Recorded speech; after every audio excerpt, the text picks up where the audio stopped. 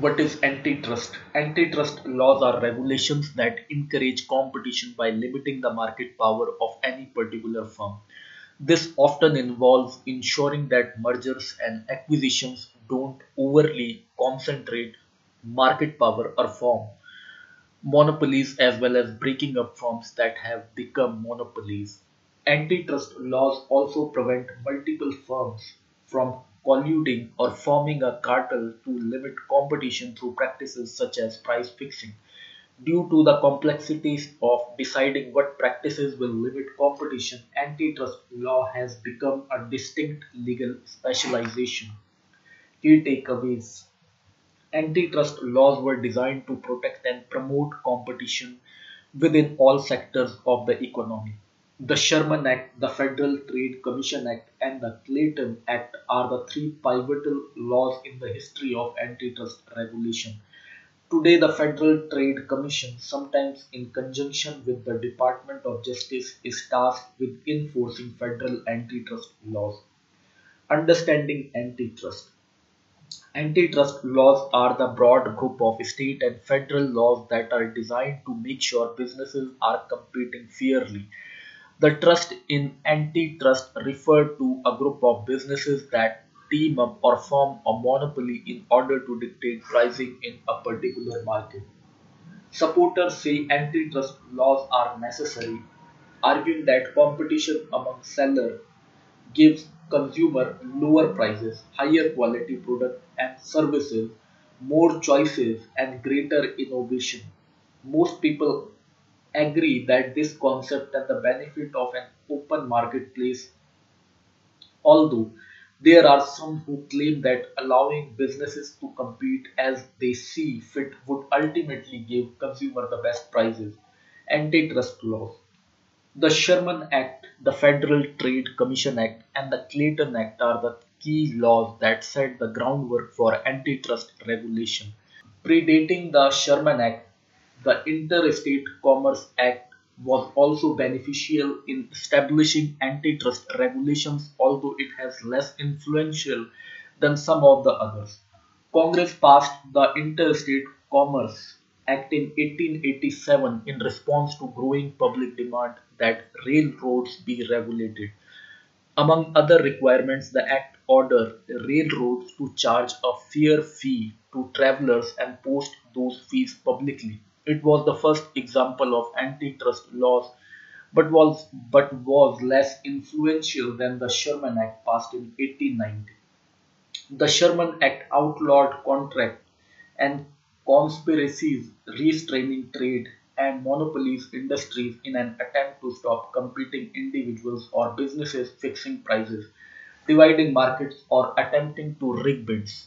The Sherman Act laid out specific penalties and fines for violating the terms. In 1914, Congress passed the Federal Trade Commission Act, banning unfair competition methods and deceptive act or practices.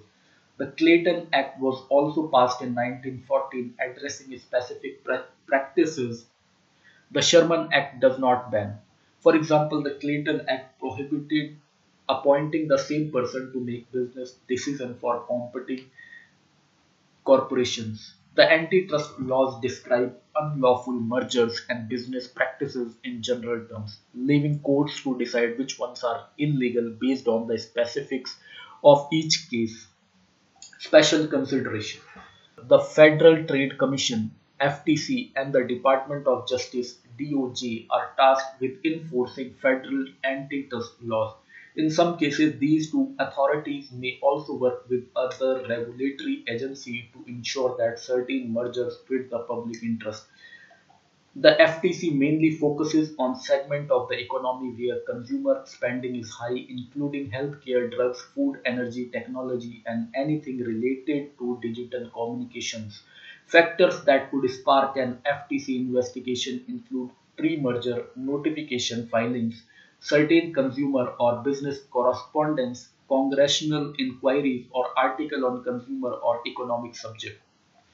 If the FTC thinks that the law has been violated, the agency will try to stop the questionable practices or find a resolution to the antitrust competitive portion of, say, a proposed merger between two competitors.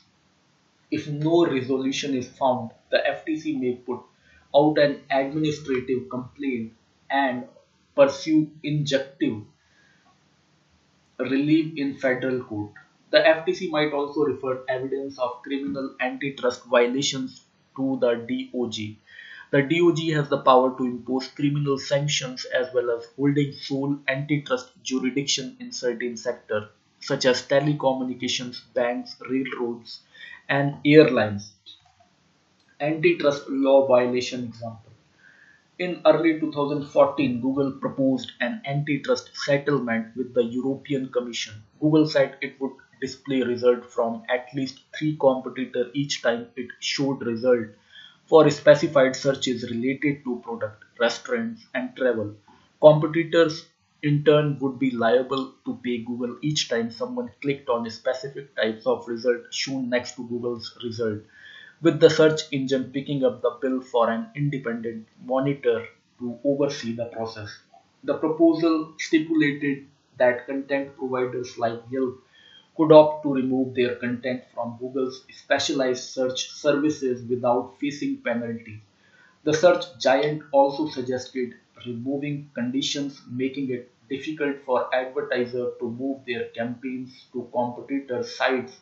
Site using Google search tool could have shown ads from other services. The proposal ultimately was not accepted. What are antitrust laws and are they necessary? Antitrust laws were implemented to prevent companies from getting greedy and abusing their power. Without these regulations in place, many politicians fear that big businesses would gobble up the smaller ones. This would result in less competition and choice for consumers, potentially leading, among other things, to higher prices, lower quality, and less innovation. How many antitrust laws are there? There are three federal antitrust laws in effect today. They are the Sherman Act, the Federal Trade Commission Act, and the Clayton Act. Who enforces antitrust laws? The Federal Trade Commission and the US Department of Justice are responsible for making sure that antitrust laws are abided by. The former mainly focuses on segment of the economy where consumer spending is high, while the latter hold sole antitrust jurisdiction in sectors such as telecommunications, banks, railroads, and airlines and has the power to impose criminal sanctions.